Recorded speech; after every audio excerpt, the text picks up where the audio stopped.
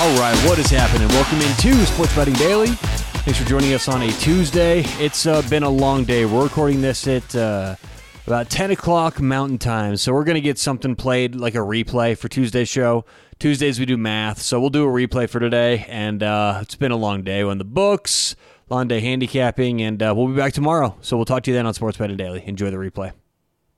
All right, so regression towards the mean. This is a really interesting idea that, like I said, a lot of people have an idea of what this means, right? A lot of people sort of get it. A lot of people use this phrase and understand that it means eventually you're going to get back to what's expected, right? Now, the definition from good old-fashioned Wikipedia is, and I thought this was perfectly acceptable, in statistics, regression towards the mean is the phenomenon where if one sample of a random variable is extreme, the next sampling of the same random variable is likely to be closer to the mean. A way to kind of think about this outside of sports betting, a good example I like, and I actually got this example from a really good YouTube channel called Veritasium, and sometimes on these Tuesdays, I like to reference people to these YouTubes or different channels that align with what we're talking about. So if you'd like to study this, look at it more, you can do that. So if you just type in regression towards the mean Veritasium on YouTube, a lot of these ideas will come up there. But they use an example where they have a classroom of students and they give students questions, random true-false questions that they know nothing about, right? So none of the students have any idea of any of the questions, so they're randomly answering all these true-false answers. Based on normal distribution, the average score will be a 50, right? But you're going to get some based on happen chance, just based on statistics and data. You're going to get some students who score like a 60, 65, and some students who score a 35 or 40, right? Well, if you take, let's say, the group of students who scored very, very well on this random test, right? The students who scored 55s and 60s and 65s, and you gave them the exact same test again, the average of those tests would be 50 again.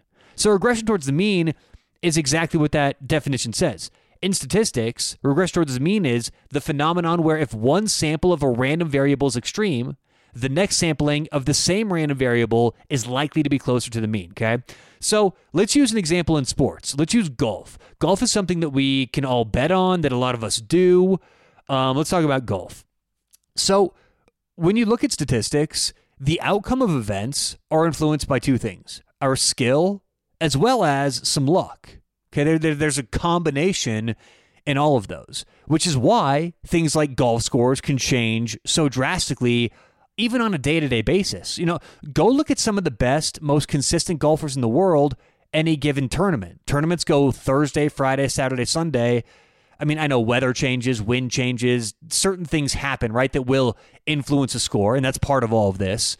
But even so, even where you get days where wind hasn't changed much, weather hasn't changed much, you can get a golfer that's consistent, professional, that shoots 70 one day and a 65 the next day, or a 64 one day and a 72 the next day, right? Which in golf, that may not seem like a big difference for us, but for a pro, those are big extreme results. And for that same pro, because of regression towards the mean, if they have a particularly lucky day one day, well, chances are they're going to regress to the mean the next day. If they have an especially unlucky day one day, chances are they won't have that same bad luck the next day, right? That's regression towards the mean. So let's kind of play this out. Let's use an average golfer as an example, because I assume many of you out there aren't professional golfers, aren't even amazing at golf. Most people listening are average. So let's use us as an example, right? Let's say we've got an individual who's an 18 handicap, okay? Now, little disclaimer here. For this example, we have to assume this 18 handicap is 100% legit, okay? So the answer is not, you know, if he goes and has a bad day, like he shoots a 95, 96, the answer is not, well, maybe his handicap's wrong. Maybe he needs to raise his handicap. The handicap's right, okay? Don't get lost in that. In this example, this handicap of 18 is 100% legitimate, okay? So let's say we've got a golfer that has an 18 handicap, and the course he's playing, or she's playing, or whoever's playing, is 72 for par, okay? It's very common. So based on that 72 for par, if your handicap's an 18, that means on average, you'll shoot about 90. Now, I know for my hardcore golfers out there, handicaps are a little bit more nuanced than that. We're not going to go into the details of a handicap, so let's just go with this, okay? Just stick with me. 72 for par, Our handicap's an 18, so we're expected to shoot about a 90 on average, okay? And again, we're assuming that 18 is legitimate. That is 100% non-negotiable. So, in this example, let's say you're playing in a tournament, okay? And on Thursday, you shoot a 95. And then on Friday, you shoot a 96. The question is, does the probability that you'll shoot closer to a 90 or even below a 90 increase the following day? So on Thursday, you shot a 95. Friday, you shot a 96. You go out there on Saturday. Is the probability of you shooting a 90 or closer to a 90 higher than the previous 2 days or higher than average? The answer is actually yes. Okay, your probability actually goes up of shooting better because we can assume the 95 and 96 were just part of the data set, like any other data points in any other set of data, okay? You're going to get some factors above expected amounts, and you're going to get some factors below expected amounts.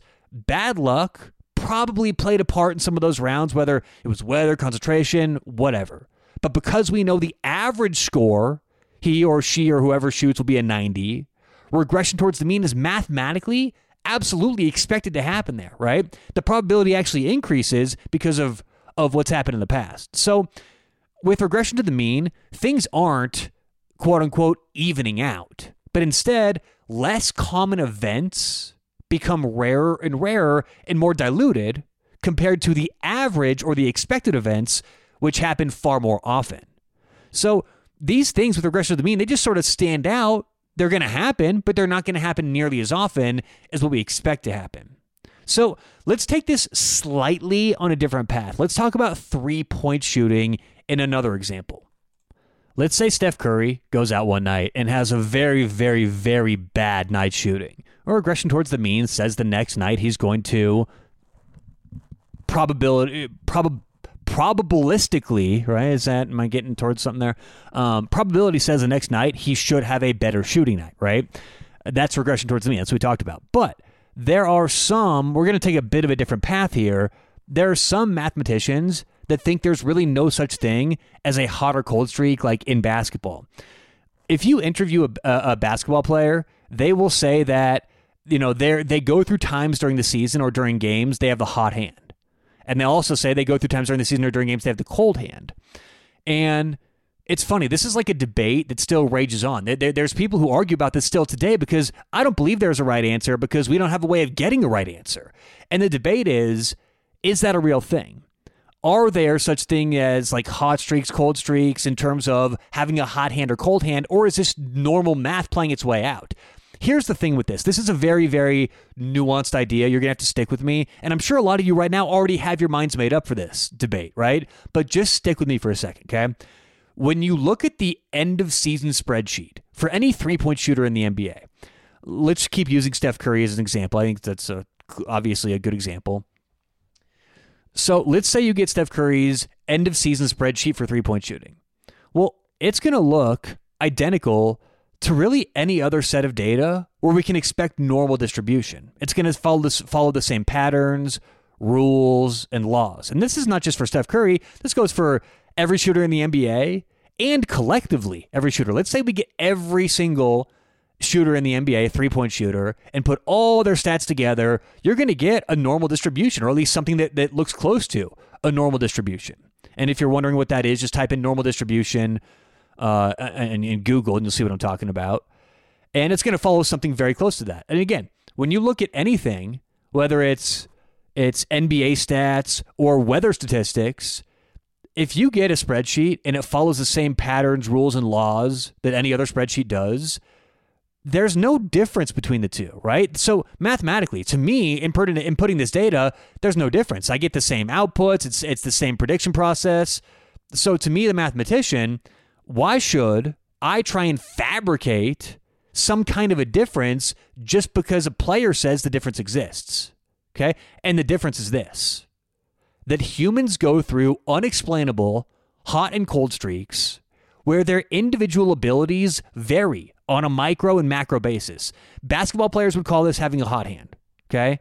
So this is the debate. There is no right answer, like I said earlier, because there's no way of getting a right answer. But the debate is there such thing as having a hot hand, or is this just normal math? Now, here's my answer. Here's my opinion. And it may not really line up with a lot of you because I am math driven. But here's my opinion. Having an understanding of how human beings work, I think is integral to handicapping. Okay? If you're handicapping just mathematically, I think it's you're not going to do that well. I believe handicapping is an art. It's not a science. So in that art, you have to have an understanding of sociology, psychology, how humans work, right? Otherwise, how are you supposed to handicap things like scheduling conflicts during the season? What if someone pulled the fire alarm in their hotel room? What about divorces and breakups? What about deaths in the family or being benched or being traded? If you don't have a fundamental idea of how humans handle these things psychologically, how can you bet on them performing in any given game? So that's one thing that I've been really working on and I think getting better at the last couple of years is psychology in these things, okay? So one thing that I've really learned that's been hammered into me is that human beings have certain flaws. We have biases, we do certain things, that's understood. But one of the main things that human beings do, one flaw that we have, at least in sports handicapping, is human beings want to create stories. Often, where stories don't exist, right? This is where we can get tricked with trends, things like that. And I get it. It's literally who we are as human beings. A species of human beings have essentially, we may be extinct if we didn't rely on our storytelling abilities as a species. So it is literally who we are, okay? It is who we are. So I don't expect us to break that. We just have to understand that and work around it. So again, I'm getting somewhere with this, I promise. If we understand how humans work, okay, and we understand that humans have to come up with a story for why things work, it almost seems inevitable that players are going to say hot streaks and cold streaks exist because they have to find some reason why they went 7 for 7 that night from 3 or 0 for 7 that night from 3. Even though a mathematician would say, no, that's expected. You're going to have plenty of nights where you go for 7, plenty of nights where you go 7 for 7. That's just math, okay? So do I think that NBA players who are human beings believe that they're having days with a hot hand? Of course I do. I would actually expect them to because they're human beings. I've talked about this on the pod before. I had a biology teacher in college, Dr. Corkin. Shout out Dr. Corkin. And he used to go, biologists, or he used to go, human beings are lazy and biologists are human beings. Therefore, biologists are lazy, right?